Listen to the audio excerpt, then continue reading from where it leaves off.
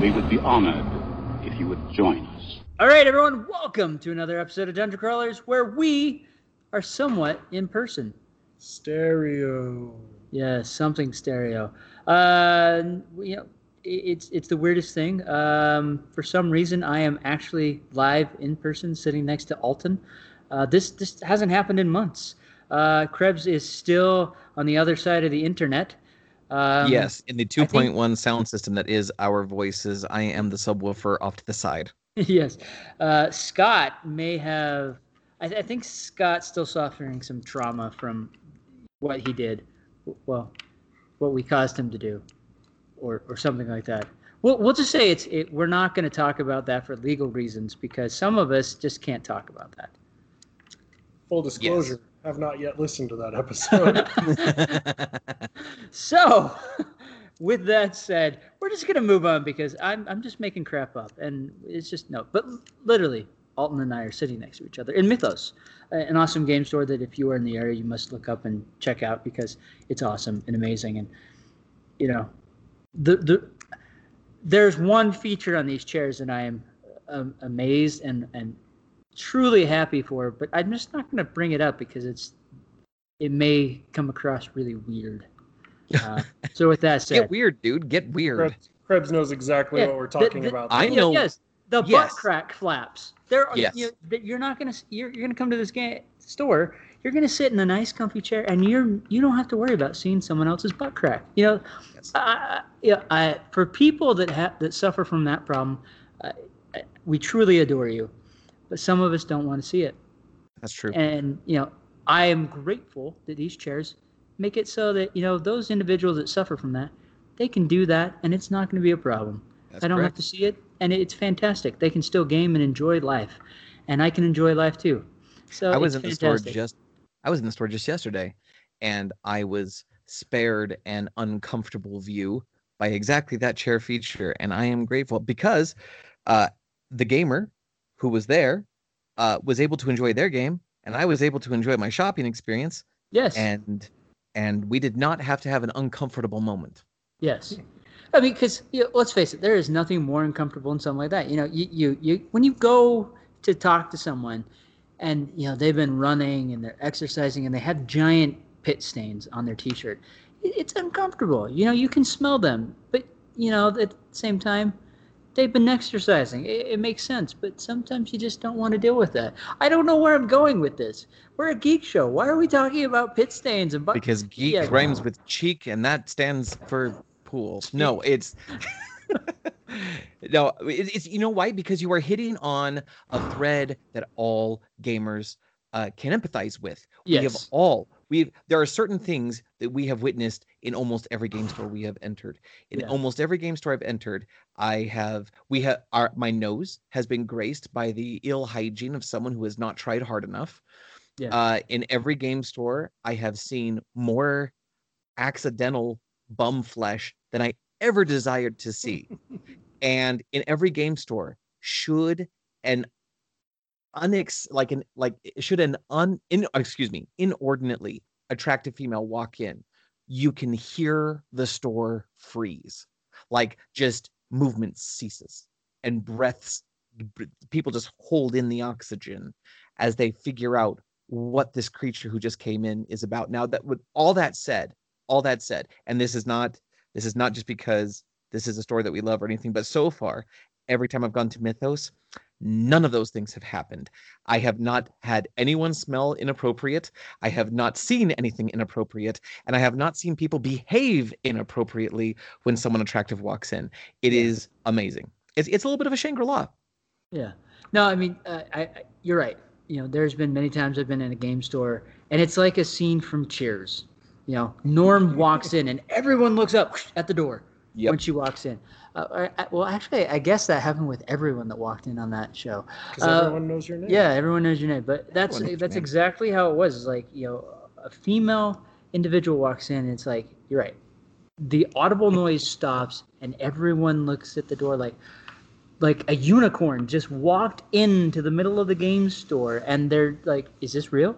I don't know if this is real. Is this a trick?" You know.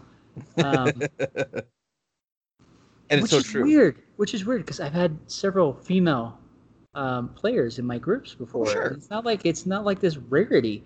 You know, I'm going to age myself a little bit, but my oldest son is married, and him and his wife were here in the game store earlier, and they bought dice. So it's like literally, people play. I know tons of women that play this game. However, when it comes to bum flesh, the only bum flesh I should be seeing is my kids, my younger kids, when they accidentally like bend over or something, or my 3-year-old. When you're being a parent. Yeah, when my 3-year-old decides that he doesn't want to wear a pull-up, but it's those weird things that's when it's acceptable. But at the same time, I know people struggle with that, so. We're going to move on because we've stayed on this topic way too long, and that is not the topic of our show. Would you say that we have fallen into a crack? We have. Ooh. We have fallen into a crack. A crevasse of creativity. A crevasse of creativity and wonder. And it is a hairy situation. Oh, my gosh. Way to go, Dan. Thanks for keeping it classy. You're welcome. Tongue in cheek there. Oh, man. No tongue in cheek. No tongue in cheek. So moving on, though, is the thing. So this Gatorade is awesome, by the way. Apparently, I'm just all over the board today. So the topic of today's show, what is it? Krebs, take it away. So, as you are clearly aware, we have been gamers the vast majority of our lives. And in that time, it is common that you will find a game where it is you versus other players. And this happens all the time. It is the way the games have been structured for literally millennia. Yes. In recent history, there has been a rising trend of cooperative gaming. Games where it's not about beating the person on the other side of the table, it's about beating the table. Mm-hmm. And there are some profoundly amazing games. It's so interesting because for the first 3.5 decades of my life, well, let's just say 3 decades of my life, the first 3 decades of my life, all games were about an opponent, or at least one opponent. In fact, it was a valuable life lesson to learn how not to be a sore loser and how not to be a sore winner. And that was great. Yeah, and there's no such thing as a sore winner ever. And that was like 30 years of my life playing games that had been around for, again, millennia, or something that was in recent history. But recently, games have kind of, all of a sudden, there's been this untapped well. Someone one day said, "Hey, what if we weren't fighting each other? What if we were fighting the game?" And a whole new array of games came to light. Zombicide, a Betrayal at House on the Hill, Shadows of Camelot, Pandemic. There are myriad. In fact, actually, I mentioned I was in Mythos last night. I picked up a game called One Deck Dungeon, and it is an RPG dungeon crawl done with cards and dice, and it is for 1 or 2 players cooperatively. If you have 2 sets, you can do a 4-player game cooperatively. So now we've got card games that are cooperative card games. And so the topic then becomes, okay, we have millennia of competitive gaming, and competitive gaming is still around. In fact, esports is enormously on the rise, right? It's become a huge thing, and that's all competitive. But then we also have cooperative games, and the question then becomes, do you have a preference? Alton, you are literally a professional gamer. Where do your preferences lie? So that's really kind of a tricky thing for me. There, in my mind, are distinct advantages to each, right? So cooperative games have the distinct advantage of pissing fewer people off at the end of the night. Your games usually tend to stay nicer longer, and you still have friends who want to come over next time. That being said, if there is an imbalance in the group, if there are multiple people who are trying to take the lead, or one person who clearly knows all of the shenanigans of how the game works and everybody else doesn't, cooperative games can often fall out of balance. That, too, can also be said of competitive games, though. If you have one player at the table who is clearly outclassing everybody else, then it doesn't always turn out to be a good time. And because competitive players can sometimes play very competitively, it is often easy to withhold knowledge in an effort to fix your chances of getting just a little bit farther than everybody else. And that can also be not so great. Where I find that I spend most of my time is actually in either hybridized or trader type games. You've already mentioned Betrayal at House on the Hill, an excellent example of a game that starts out and it is cooperative. You're exploring a house, trying to get loot, trying to get powered up, ready to go, and then at some point somebody becomes a traitor and the game changes. And sometimes it's the team versus the board, sometimes it's the team versus the player who became the traitor. But it helps to create situations where players who are playing intelligently and playing cooperatively can have some of the best of both worlds. And there's a lot more to it, but I still want to hear what everybody else has to say. Dan? I really think it comes down to who you're playing with. When I'm playing with my family, I love playing with co-op games, but my family hates playing co-op games with me. They hate playing any games with me because I play very strategically. I start seeing moves in advance and I start playing for those moves. Playing with my kids, they haven't learned that. So for them, that's kind of annoying. It's like dad's cheating when I'm really not. I mean, it's all luck of the cards, but it can look that way just because I'm playing it a different way. If a certain card I want gets snatched up, I start changing that strategy. Okay, I can't go that route. Let me change this up a little bit.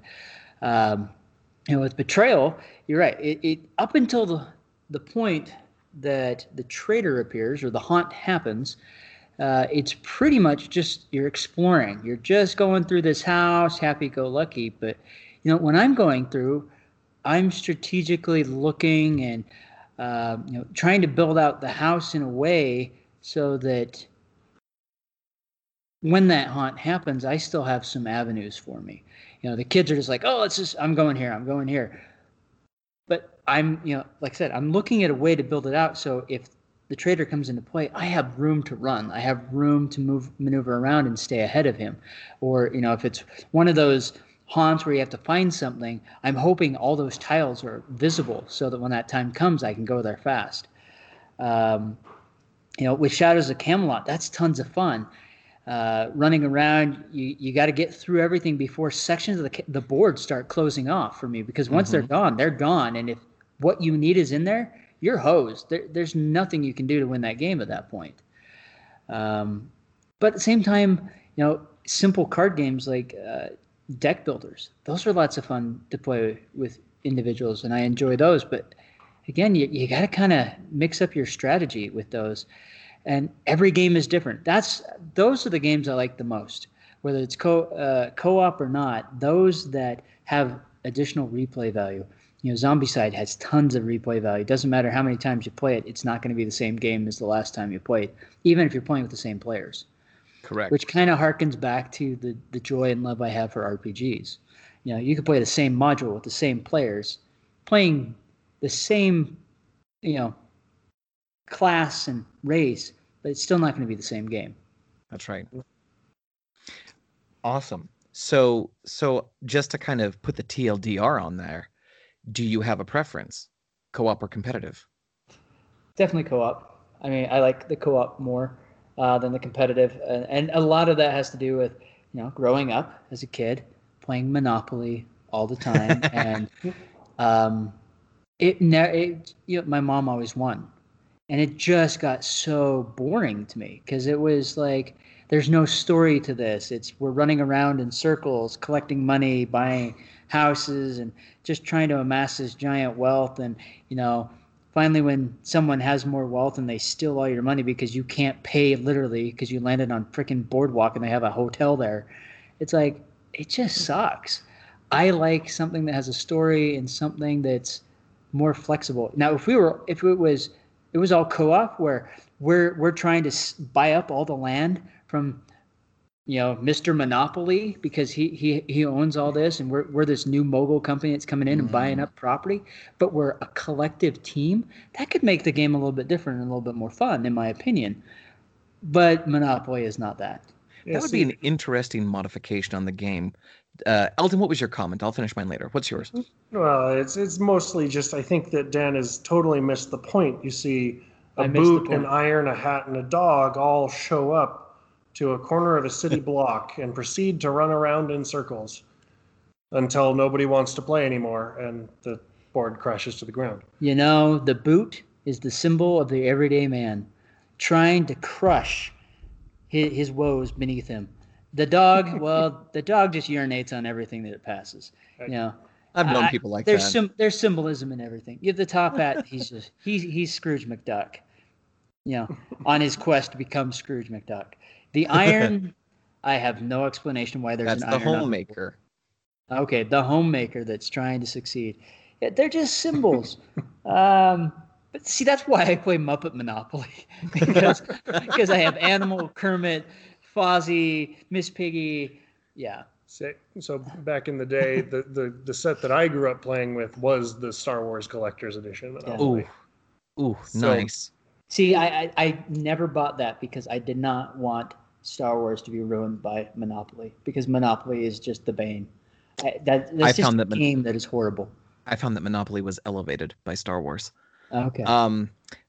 Yeah, but going back to what you said earlier, man, wouldn't that be a really cool mod on Monopoly to instead have a cooperative version where the reason it's called Monopoly is because Mr. Warbucks there, whatever his name is, I forget, Mr. Moneybags, or I forget, he actually has a name. Mr. Moneybags, yeah. Mr. Moneybags. The reason it's called Monopoly is because he has one. He has a natural monopoly, and it's our job to free the market, which is a very capitalistic view. I get that. But wouldn't that be cool if the cooperative nature of the game was to topple Mr. Monopoly, not to have our own monopoly, but rather to open up the market and bring him off of his high horse? That would be kind of a cool modification to the game. And now that we've talked about that, someone's going to come out with that, or maybe people that make Monopoly is listening and like, oh wow, that's something we haven't thought about. Crap. Dungeon Crawlers, if you would like bonus content, maybe some small episodes of us designing games, you should send an email in to dungeoncrawlersradio@gmail.com and let us know what we should design first. Dungeon Crawlers Radio. No, info@dungeoncrawlersradio.com. Sorry, that one. No. Sorry, brain's going backwards. Info@dungeoncrawlersradio.com. We used to have a Gmail account back in the first year, but not anymore. Wow, my brain is just jumping back. Don't mind me, guys. And we're back. Yes. Tangents. That's going to be the catchphrase of tonight's episode because we are all scatterbrained tonight. Yes. we have all been living life in the quarantine in the pandemic, and we're all just doing our best, folks. But okay, so you like co-op.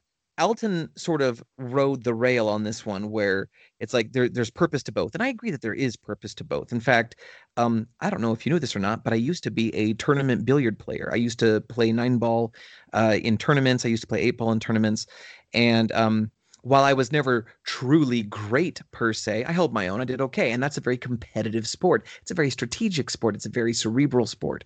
But I'm with you, Dan. I actually have found, especially as I get older, that I much rather, I love co-op compared to competitive. There are certain things I'm okay with being competitive in. I love playing softball. I love shooting pool. If I go to the gun range with a buddy, we might have a competition to see who can zero in tighter and things like that, whatever. Those are fine, and those are sort of like natural competitive moments that don't have to get toxic. They don't have to get destructive. But when it comes to a game, when I sit down and I'm like, hey, we're a family. We love each other, right? What can we do about that? Let's play a game that ruins our feelings toward each other. I don't want that. And while you can, I believe you can be competitive without being toxic, I think that competition naturally leads, since you're looking for the demise of the people around you, you can be nice about it, but you still broke them in some way, right? Like just at least in terms of the game, you broke their strategy, you broke their plans, you broke their advantage. But cooperative, you mentioned Zombicide, which of course fans of the show will know I'm a huge fan of Zombicide. Love Zombicide. And the reason I love it is because It's one of the games where you can get as close as you can to an actual RPG while still being a board game. It's scenario driven. It is a modular board. You can come up with your own stories. You can be as detailed or as bland as you wish. And you have all these miniature figures playing out on the board. And it's all about the players trying to best the game. And that's the way it is every time. And it is such a high when you as a team pull it off, when you get the right dice rolls, when you make the right strategic decisions, when you work together, you're giving weapons to each other, you're sacrificing your advantage so that the team can have an advantage. It is such a high. And it is such an emotional low when the game beats you. And then immediately as a team, you're like, we got to do this again. We got to do this again. We got to beat this. Now, you brought up something important that I would also bring up as a counterpoint to your very argument, sir. Thank you.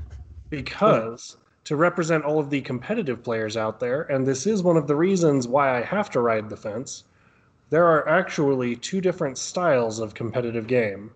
The one that you specifically brought up are those games in which you are specifically creating disadvantage for your opponent in order to win the game, right?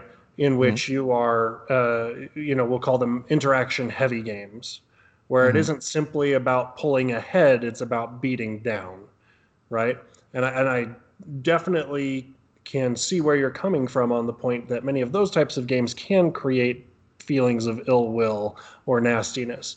However, there are also competitive games that are just you versus the board, and it's not necessarily what you're doing to interact with other people, only in how well you are doing against yourself.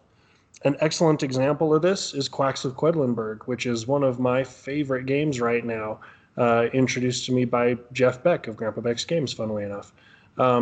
It's a tile pulling game. You have no real interaction with your opponents, other than psychological banter and things like that, but it's all in good fun. There's nothing that you are explicitly doing that is messing up your opponents in any way.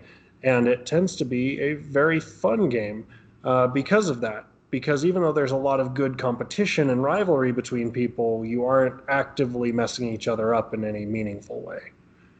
Makes sense. And so I would put that forth as a counter-argument for all of those people out there who are silently fuming, plotting our demise, that there is a lot of value to those types of games in which it is not necessarily player versus player, but it is still very competitive.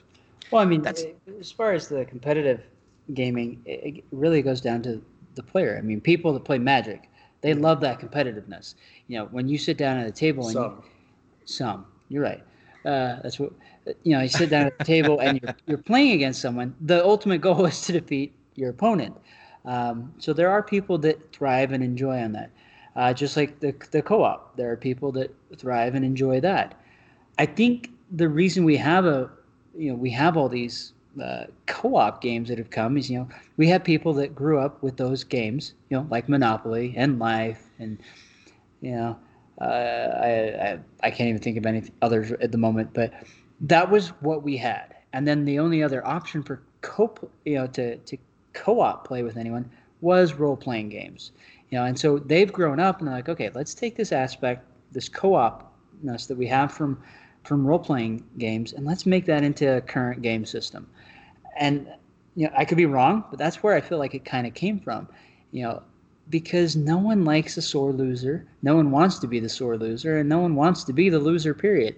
But when we're working together, we can either lose as a team or win as a team, and it seems it takes away the edge from losing, because we did our best. We worked as a team together, and even if we failed, we did it together, and we can be proud of that. But when you have one winner at the table and everyone else has failed, and that guy is just like, I won, it sucks.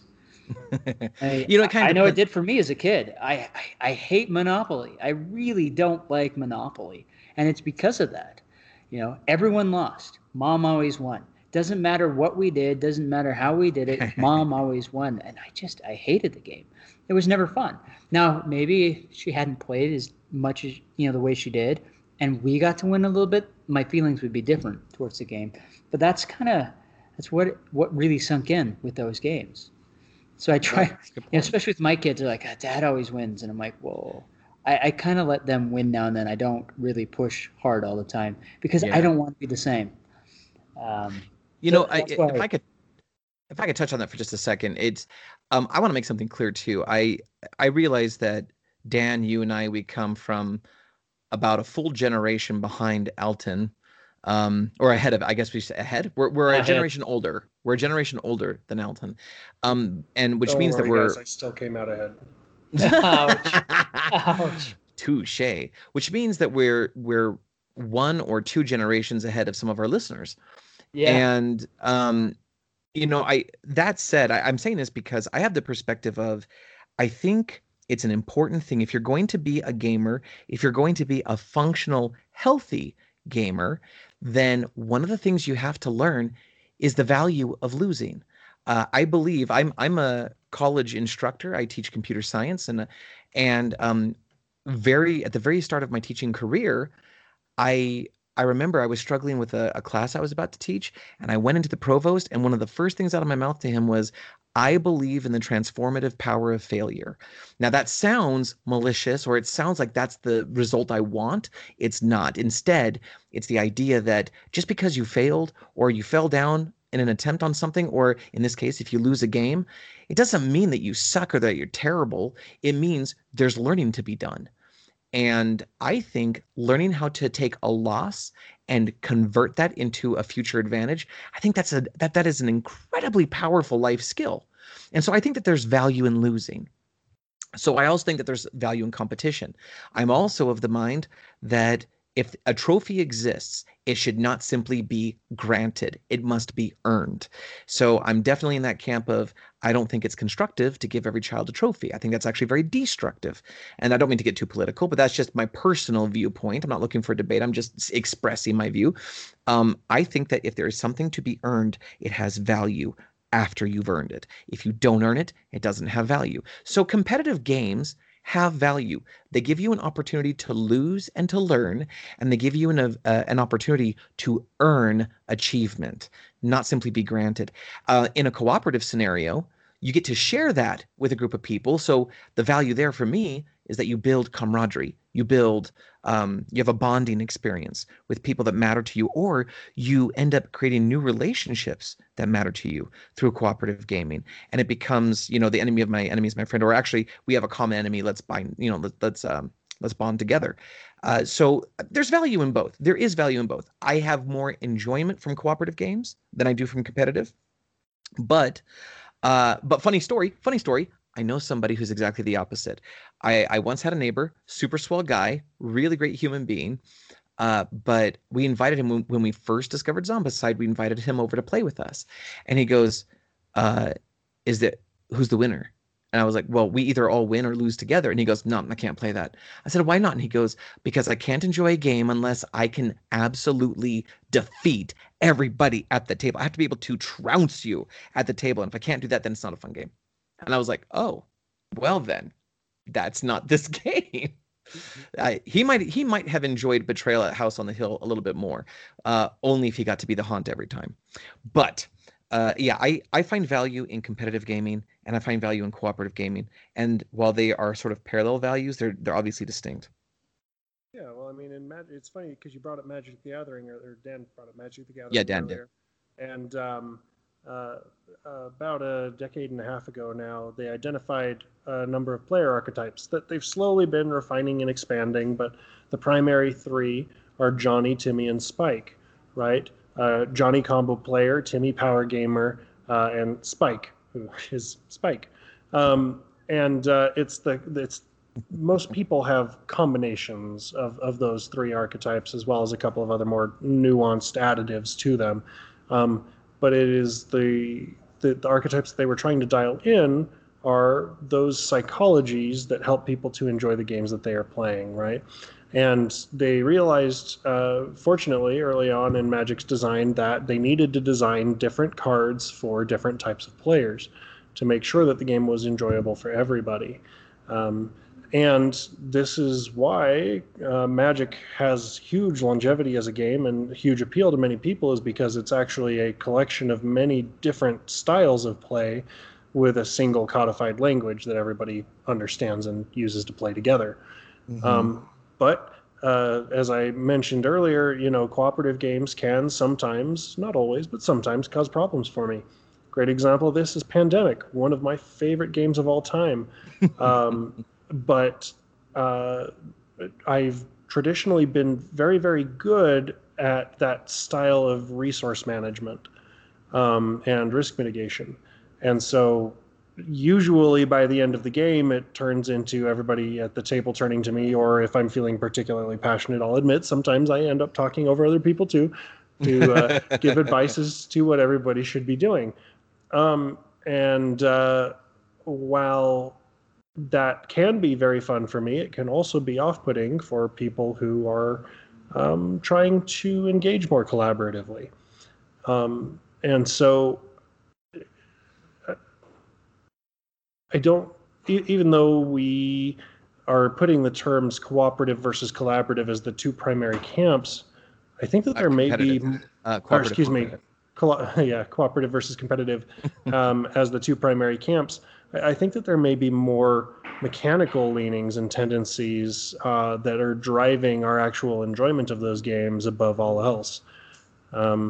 Cooperative games that are puzzle solving like that, where only one player is in on the solution or one player is particularly adroit at figuring out the solution, can cause even as many problems as cooperative games.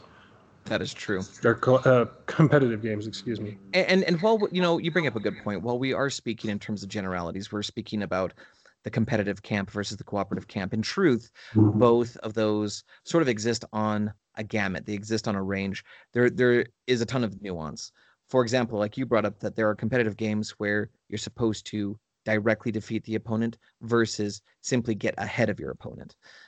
There are cooperative games that are purely cooperative, or cooperative games like Lord of the Rings deck building games. There are three: one for Fellowship, one for Two Towers, one for Return of the King. And in those, you and the other players are trying to defeat all the arch enemies.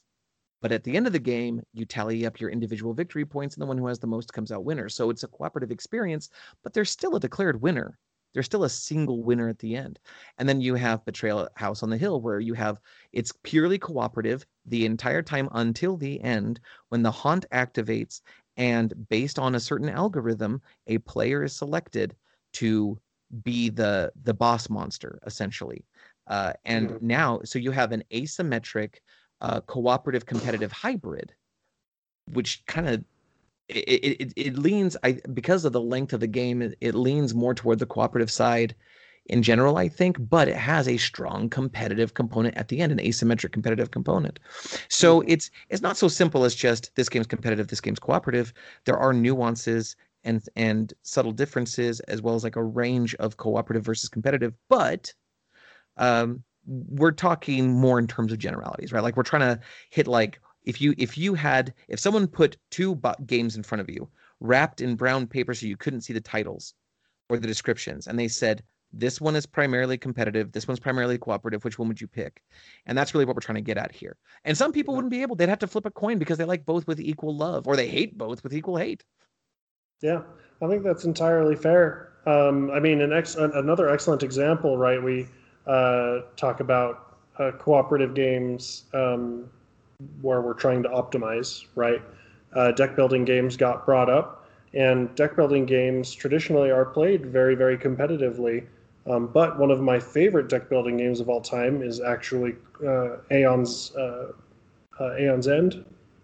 Mm-hmm. Shoot, my brain just kind of fritzed. I think it's Aeon's End. Which is a cooperative deck building game where each player is managing their own deck, but you're fighting against a common scenario and bosses and monsters and things like that. And so I think that is where some games, like Pandemic is a good example, may fail, because there is always a very easily optimized path and too much simplification and specialization for individuals. And that may, for some groups with the right chemistry and the right player combination, that's probably not a problem at all. Pandemic is an amazing, amazing game. It is. But games like Aeon's End, for example, do give each individual player a lot more to chew on and forces them to be much more collaborative.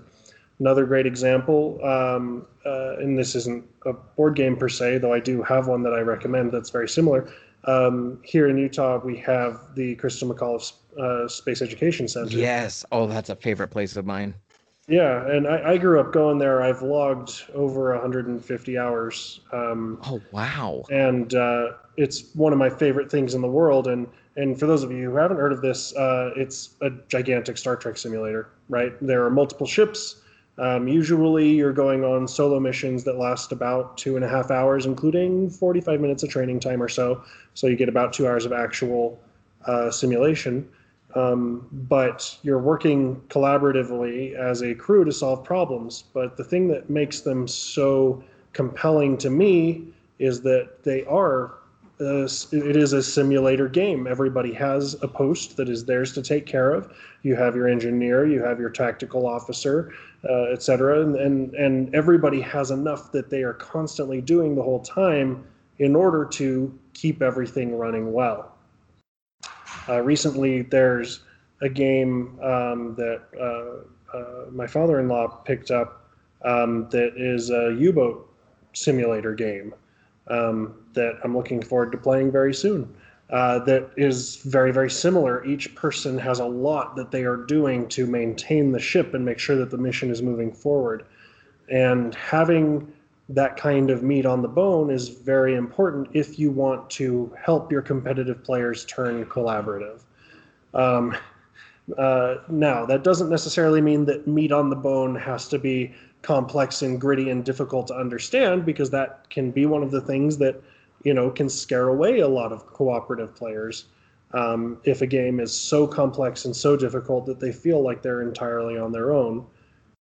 But well-designed simulation games like that can tend to strike a very good balance, in my opinion, to allow collaborative players to be collaborative, to allow competitive players to have enough puzzle to solve that it ends up being a very fulfilling thing.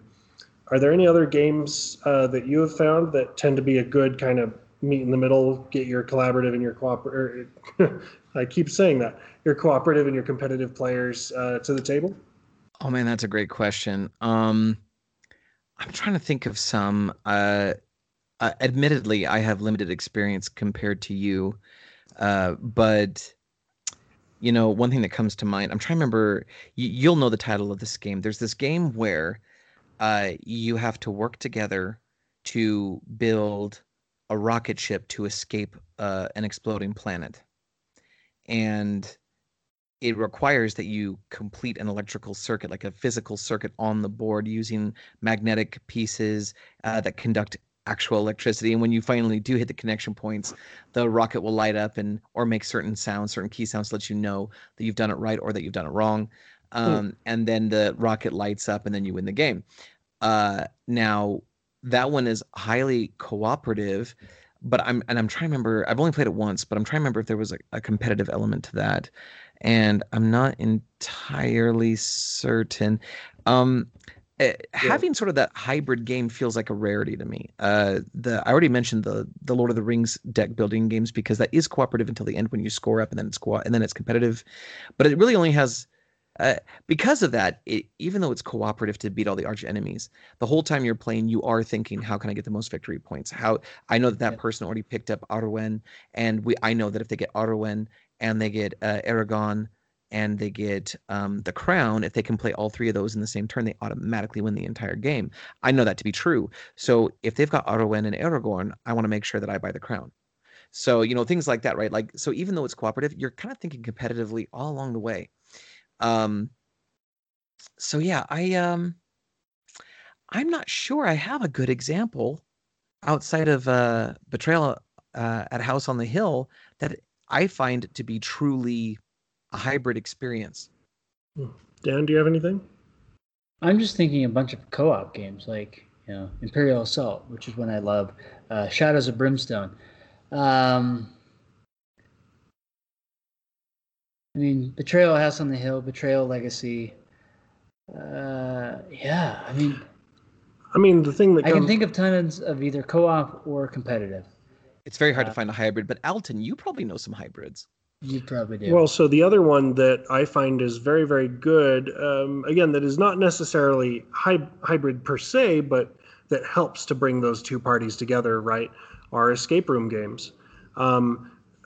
Escape rooms, well-designed escape rooms, are usually pitting either teams against each other or teams against the clock. There are usually multiple puzzles that are needing to be solved at the same time, and they're exercising different parts of the brain. So even if you have one person who is particularly good at one type of critical thinking, there are usually other puzzles that other more abstract thinkers, for example, or physical space may come into play that some people are much better at dealing with. That has been something that has been a great boon to me and my friend groups over the last number of years, are being able to play those types of games, because there are certain puzzles that I am very, very good at, and then there are others that I just sit there and right, and so I always recommend those for families that talk to me and say, hey, we love playing games, but we have the one kid who doesn't really play well with others, right? Now, you do have to have kind of some degrees of cerebralness to be able to handle most of the escape room board games that are going home right now. There tends to be a bias towards particular trains of thought, and groups who are optimized for that will solve them with no problem whatsoever. But another great example of a game that I particularly love for this type of a thing, Time Stories. Oh my gosh, Time Stories. Yeah.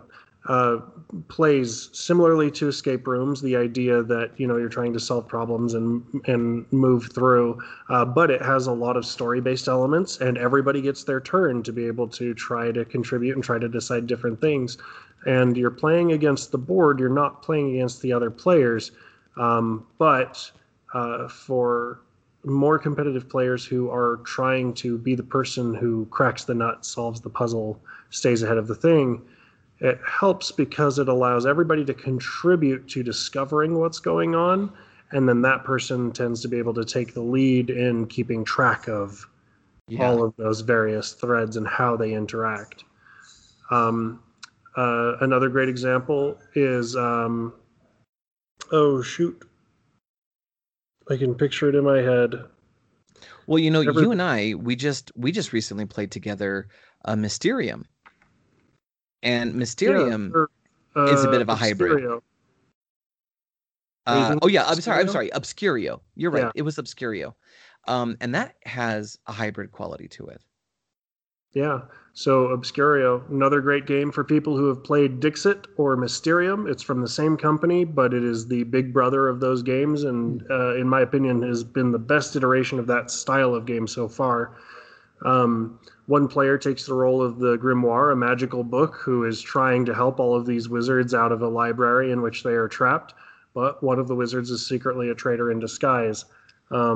And the way that the game is set up, it allows players to work collaboratively in the first step to try to decipher what the clues could mean, but because they're all working together, the traitor then gets to play against those clues in the next step to try to trip everybody up. Very, very fun game, beautiful art, very easy to play with people of all ages because it has that abstract art feel to it that doesn't require a lot of reading or math or anything. It's all about that cooperative working together and convincing each other. Yeah, now that I'm sitting here thinking, yeah, Shadows of Camelot is definitely along those same lines because you do have that traitor. So it is a little bit competitive because the traitor is trying to thwart your advancement. So even though at the same time they're trying to co-op with you, and so you don't suspect them as being the traitors. So that is definitely a component in that game, and that is a fun component of that game too. Whether you are the traitor or you're not, it's like, is there someone working against us? If so, how do we find them, and so forth. But it's hard to because you call someone out and it's not the traitor, then you feel like crap. And you know what? It occurs to me now that we've talked like this, that any game that's like Secret Hitler or Werewolf, where you have a hidden adversary, or you have two or more factions secretly distributed among the group. You do have it leans more competitive than cooperative, but there's sort of like this blind cooperative that exists. The game Bang comes to mind, where you have a sheriff and deputies, and then you also have outlaws and the renegade, and so you have three different factions that are all trying to win in the end, but they're also trying to figure out with whom they're supposed to cooperate because it's all blind. So there's this blind cooperation. Sometimes you cooperate with the wrong person. Sometimes you cooperate with the right person. So those games, I think we could look at as being sort of a hybrid experience. Let me, I've got two major questions I want to ask you guys. It's going to take a little bit of time to answer these. So allow me to just kind of push this forward a little bit. In times past, we have talked about the rules lawyer. We've talked about the fitty nonsense. We've talked about murder hobos and newbies and all that stuff, right? Specifically referring to rules lawyers and fitty nonsense players. Is there a camp between competitive and cooperative where they fit best? Meaning those two archetypes? Those two archetypes. Does the rules lawyer fit better in a competitive scenario or cooperative scenario, or is it sort of balanced? I believe that is relative to the complexity of the game, because there can be situations in which a rules lawyer will leverage their knowledge of rules or more really the misknowledge, the lack of knowledge or the lack of nuance of their competitors' understanding of the rules to generate advantage of their own.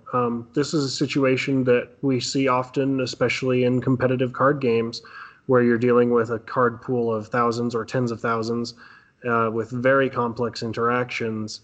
And at competitive play, there are actually tournament rules that are set up specifically to discourage players from just blindly calling out nonsense on each other off of Obscura, right? Recently, within the last year, in the Magic world, there was actually a series of updates to tournament play that caused some upset in the community because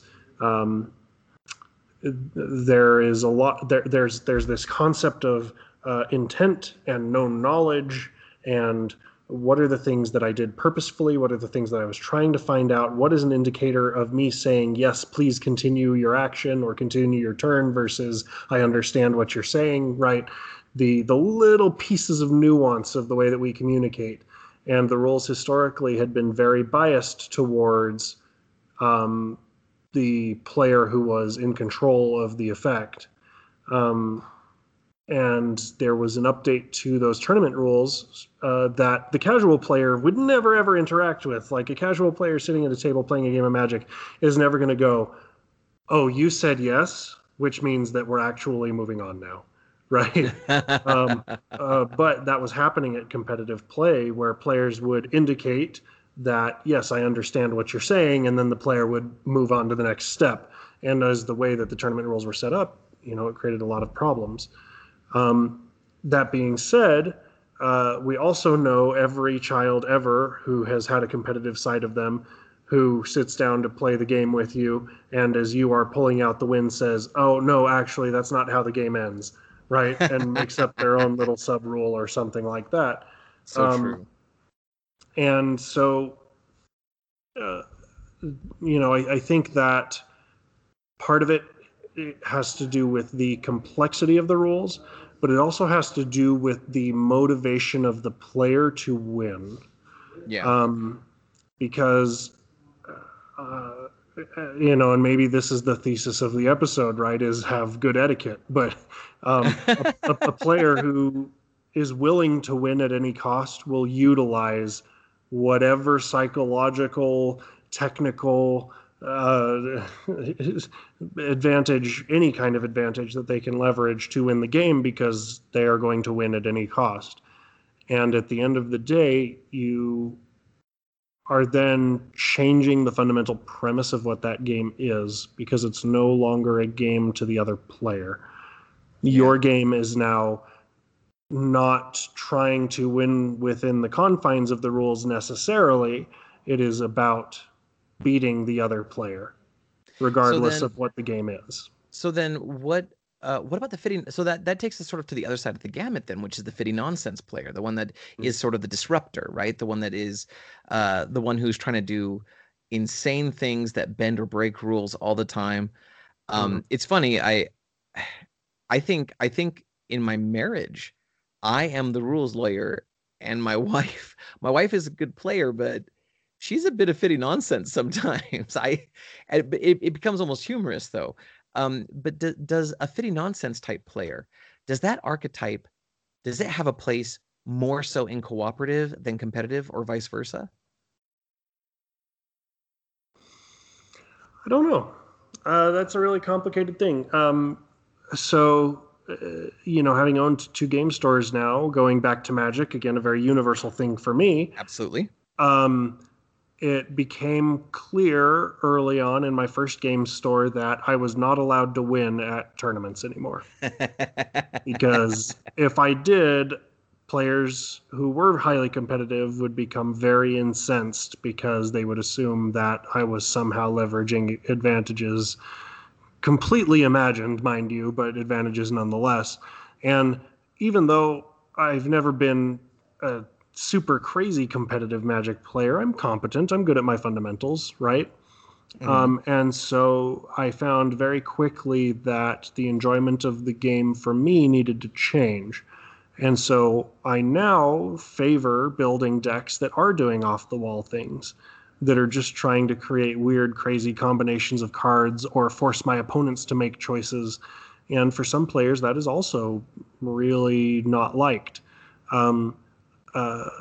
I have a deck that I keep put together specifically for casual play, where the deck itself does not have a natural win condition built into it. It takes advantage of as many chaos cards as exist in the game as possible, specifically to be able to turn my opponent's decks against each other and then against themselves, right? Right. The deck itself is a do-nothing deck, but the harder that my opponents struggle, the more that it hurts them. But that almost seems like a chaotic rules lawyer. It is and it isn't, right? Chaos is not necessarily ignorance of the rules. Right. The question is, am I enforcing technicalities of the rules as a rules lawyer, or am I taking advantage of the breadth and depth of the rules that exist to be able to do things that would exist outside of the normal accepted bounds of play? Nothing that a fitty nonsense player does is necessarily outside of the rules. It's just they aren't playing the game as commonly accepted or as intended, in quotes, right? Right. And again, if anybody who's out there hasn't gone back and listened to our episode on this, you should go back and do it. But this is part of the value of both of those players, is that when those powers are used for good, it can actually help players to understand the breadth and depth of the rules much, much better, to be able to see ways to do the things that they want to do inside the rules as they exist, and even sometimes to break off the little calcifications, the hardness that's built up around our hearts and minds over the years of how a game has to be played, right? But it very much so comes down to intent, and it comes down to the way that you're trying to interact with other players at the table. That makes a lot of sense. Let's move on to sort of like the final question, because we are swiftly running out of time. Especially from you, Alton, I think this is going to be a great question, but can you suggest just 1 or 2 competitive games that people may not have played but really should? And similarly, can you suggest 1 or 2 cooperative games that maybe a lot of people have not played but really should? Yeah, absolutely. So a game that is competitive and extremely popular, and yet I keep finding a lot of people who haven't played it, is Twilight Imperium. I really honestly love that game. I would recommend it to anybody who wants to really test their wits against the people around them and against the table itself. I really need to play that game. I've never played that game. Please come over. We will set it up. There's actually a new expansion that's going to be coming out at the end of the year with a whole bunch of new races that have never been seen before, as well as an expansion that lets you play with up to 8 players instead of the normal 6. So getting excited for that. Twilight Imperium is designed specifically to be a deep game similar to Civilization, which is another one that people really love, in that there are many paths to victory and that you cannot focus on only one path if you want to win, because you have to be political with other players at the table. You have to be conscious of trade in order to be able to maximize your resources. You have to be conscious of military might in order to make sure that you aren't overrun, but that also you're able to expand your empire in a meaningful way quickly enough to be able to keep up with the rest of the game. Just a beautiful competitive game. The 4th edition version of the game is designed to be played in about 4 hours. There are ways to speed it up, and you can definitely take longer than that if all if all the players at the table are really on it, know their stuff, able to be hyper competitive. It can go faster or slower, but they took out a lot of the bad exploits of previous versions. The 4th edition of the game is very, very well polished, and I highly recommend it. Another competitive game that oh man, there's a lot of options here.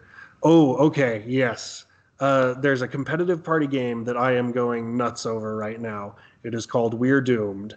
Krebs, did you and your wife play that with us? No, we have not. Okay, so we're gonna have to play it the next time you come over. But it's a party game that each of you takes the role of the leader of a government of Earth. And you've all just found out that there's a cataclysmic event coming to end the world.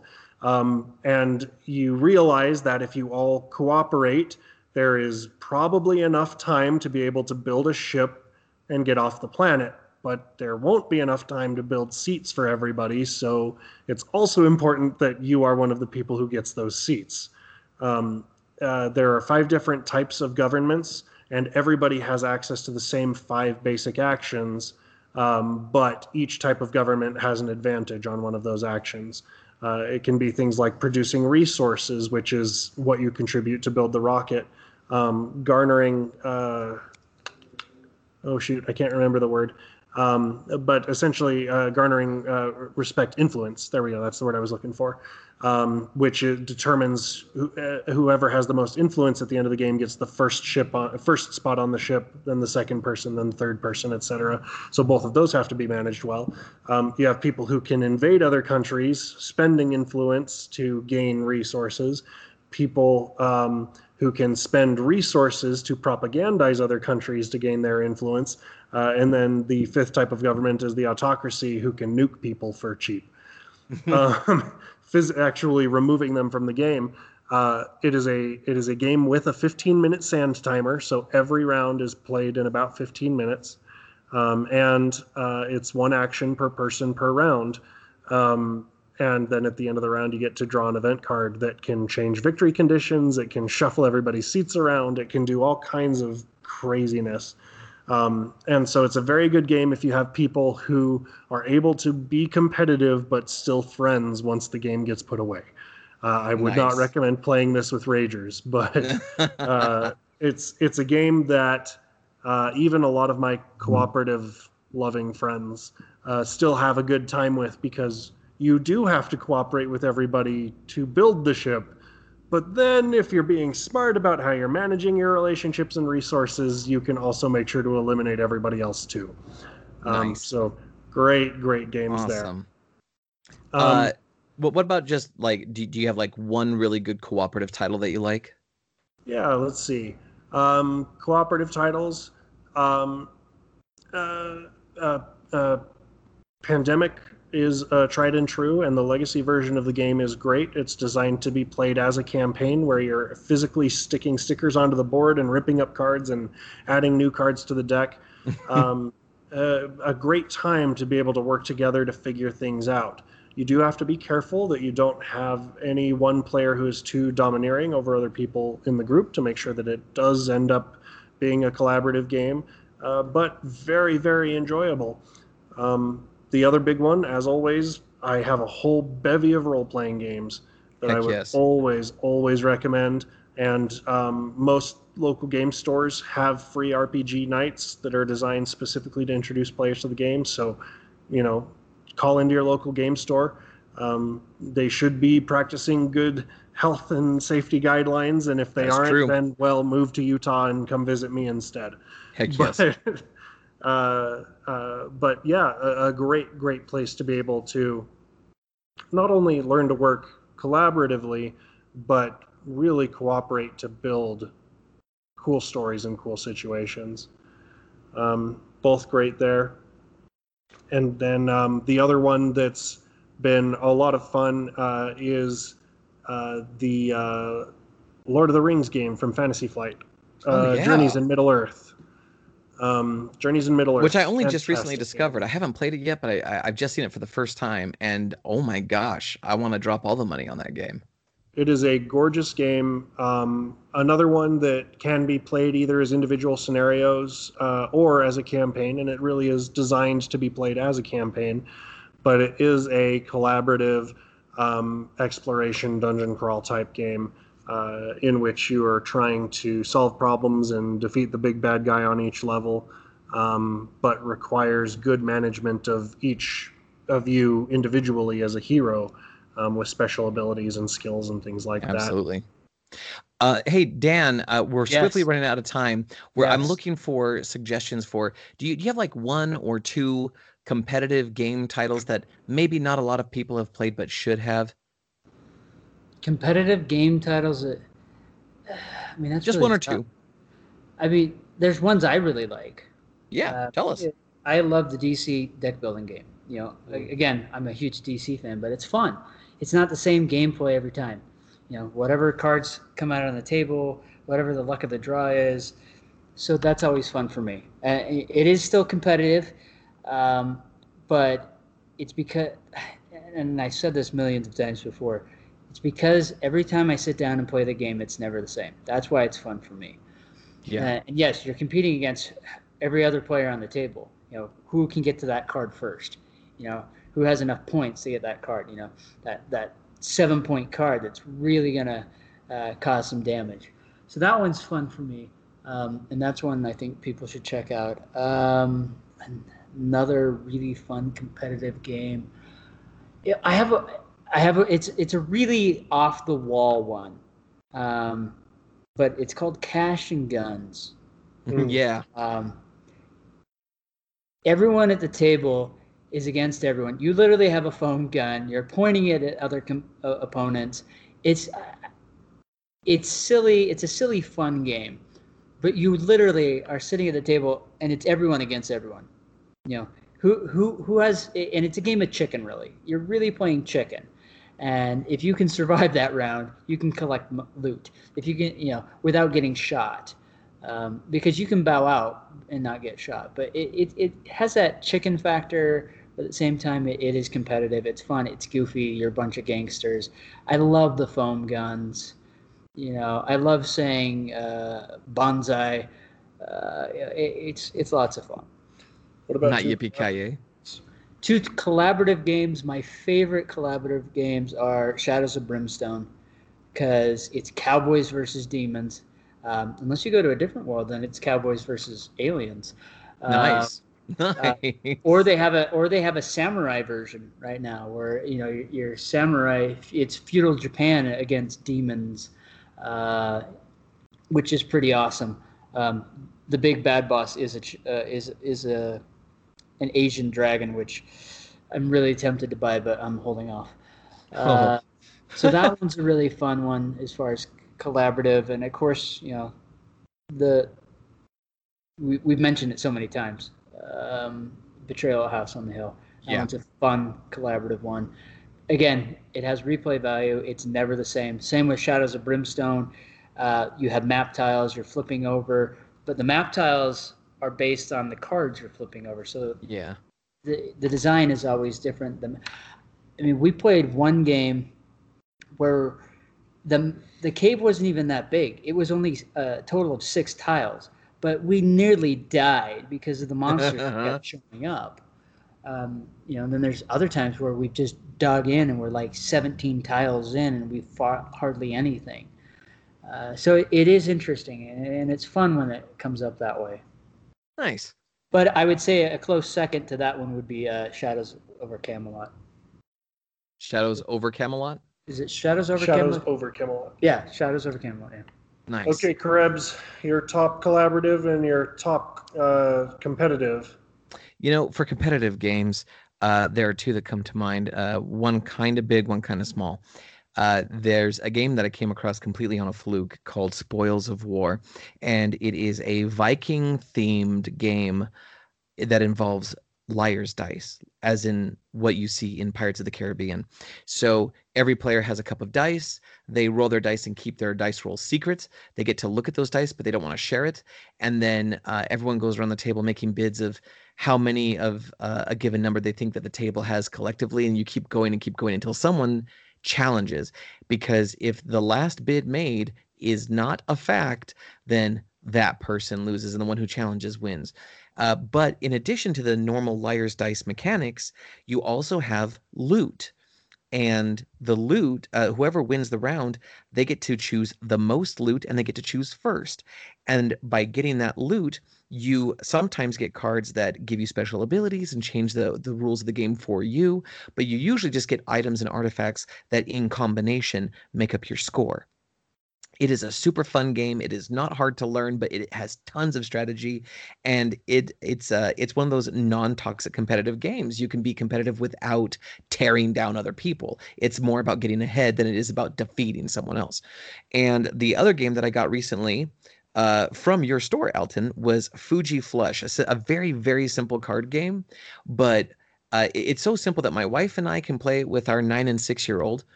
But it is so much fun and such a simple game with tons of strategy. That is a great competitive game, super inexpensive, and able to be learned very quickly. Can be played. It's supposed to be played with 3 or more people. I think it's between 3 and 8. But my kids have liked it so much that I tend to do 2-player games with them, and that goes really fast. But you can have fun with a 2-player game there. So that's for competitive. For cooperative, I think Zombicide is too easy an answer, so you guys already know that that's like my number one pick, so I'm just going to put that off to the side. For Wait, cooperative, you like Zombicide? I don't know if you've heard about this, but there's this game called Zombicide. That's another 3 hours later. I know, right? We don't have time, Krebs. We don't have time. But there's also this Harry Potter deck building game. If I'm not mistaken, yeah. it's Nope. Harry Potter and Hogwarts Battles, I believe it is. Yeah. Not Battle for Hogwarts, but Hogwarts Battles. And it comes in a fairly sizable box, although you will pay a reasonable price for it, not exorbitant, not cheap. And when you open it up, it has the entire story of Harry Potter spread across 7 book-like boxes. And you play the game. It's a deck building game in stages, going box by box. So every game you play is the next box in the series. And with every box, you end up with newer cards, you end up with newer rules, you end up with more advanced characters, and so on and so forth. My wife and I love that game. And we'll just sit down and be like, where do you want to start? You want to start on book 4? You want to start on book 2, book 5? Where do you want to be? And we'll play 1 or 2 books a night, and then we'll save the rest for another time. That is a great cooperative game. And that is one where it is truly cooperative. There is no scoring at the end. You either beat the bad guys and you win as a group, or they beat you and you lose. Nice. And then I've already mentioned Lord of the Rings, Return of the King. They have all 3 movies as card games, and each one plays differently. And so collectively, those are all deck building, so that feels almost like too much of the same flavor. I'm going to back up a step then and say Descent. Descent, if I think that's the name of the game. It is another Zombicide-like game in the sense that you have scenarios, you have modular tiles, you have miniatures that you're playing with. However, this one has a smart device companion app that basically runs the scenario for you and tells you when to introduce enemies and where and what loot drops and things like that. My friend from California was visiting, and he brought it with him, and we played it, and it was a phenomenal experience especially because we we did not have to worry about managing the scenario. The scenario was managed, therefore we truly felt like it was us versus the game. The game was actually thinking for itself via the app. So that was really cool. I really enjoyed Descent. So those are my 4 suggestions. Nice. I can definitely dig it. Yeah, I mean, one that came to mind real quick as far as competitive, it's fun. It's kind of off the beaten path. Is a card game called Cover Your Assets. Pretty quick and easy to learn. Have you and played play. Cover Your Kingdoms? I haven't, but it sounds like I need to. So that's a really fun, quick game. But I can't go into that much more than that. So check it out because we're out of time, folks. That's right. We've talked your ear off. Some of us are, I don't know. We've got more to say, but if you have any games you're interested in, let us know. Alton's already thrown it out there, how to contact us, but I'll say it again. You can email us at info@dungeoncrawlersradio.com. And with that said, we're out of here. And tell your story, whatever may come. And no matter what game you're playing, whether it's competitive or cooperative, remember to be epic and don't suck. Remember, the Force will be with you, always.